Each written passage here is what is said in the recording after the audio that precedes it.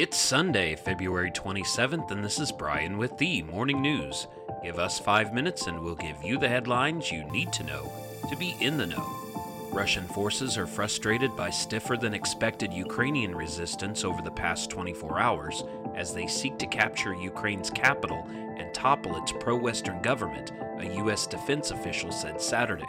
Quote, "We continue to believe, based on what we've observed, that this resistance is greater than what the Russians expected," end quote. The Russian push into Kiev has been slowed by the resistance posed by Ukrainian anti-air and anti-tank weapons that have thus far foiled an invasion into the city, the official said. Most of the resistance is in the northern area of the country, and Russian forces on Saturday were about 20 miles north of Kiev, the official said. In the meantime, the U.S. State Department said Saturday that it would provide up to $350 million in additional military assistance to Ukraine.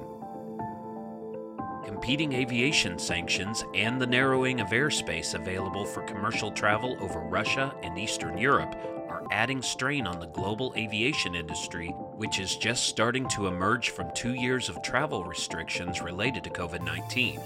Airlines have had to reroute planes to avoid Ukraine and parts of Russia, while a handful of countries, including the UK, have barred Russian planes from their airspace, triggering reciprocal bans by Moscow in most cases. Sharper Western sanctions on Russia and a widening conflict in Ukraine threaten to cut off more Russian airspace, which is a crucial corridor for many long-haul flights, particularly between Europe and Asia.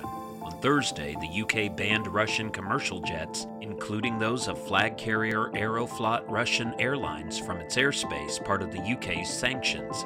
Delta Airlines said Friday it would no longer sell seats on flights operated by Aeroflot or allow the Russian national airline to sell tickets on Delta flights.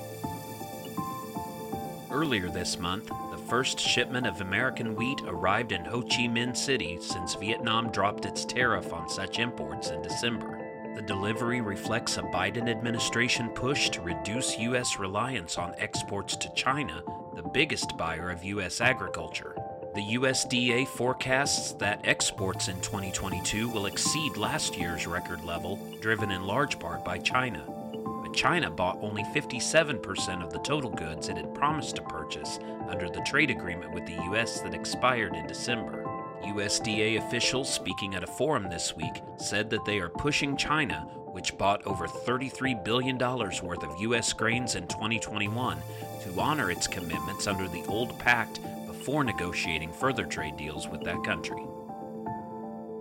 North Korea has launched an unidentified projectile off its east coast this morning, Seoul's military said, restarting weapons tests after nearly a month of inaction.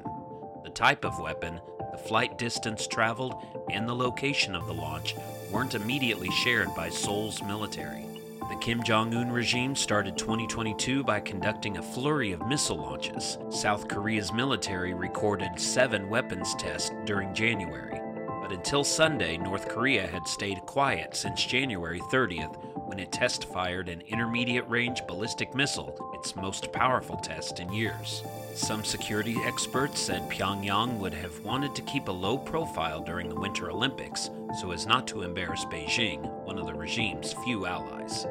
And the pandemic may have disrupted carnival plans for Rio de Janeiro for a second straight year, but revelers who have flocked to the Brazilian city for sun, sea, and samba still found ways to party on Saturday. Thousands defied an official ban on street parties by dancing, singing, and mingling to the rhythm of samba, sometimes as police looked on. Others attended more formal events that moved indoors this year after City Hall banned blocos, the tightly packed traditional street parties. The city's decision to postpone Carnival until April has frustrated many professionals and creative types whose livelihoods center around one of the largest festivals in the world. Now you know, and you're ready to go with the Morning News. These headlines were brought to you today by Podmeo. Start your podcast easily at podmeo.com, the world's #1 podcast hosting. Subscribe to this daily morning brief on Spotify, Apple Podcast, and themorningnews.com. Thank you for listening.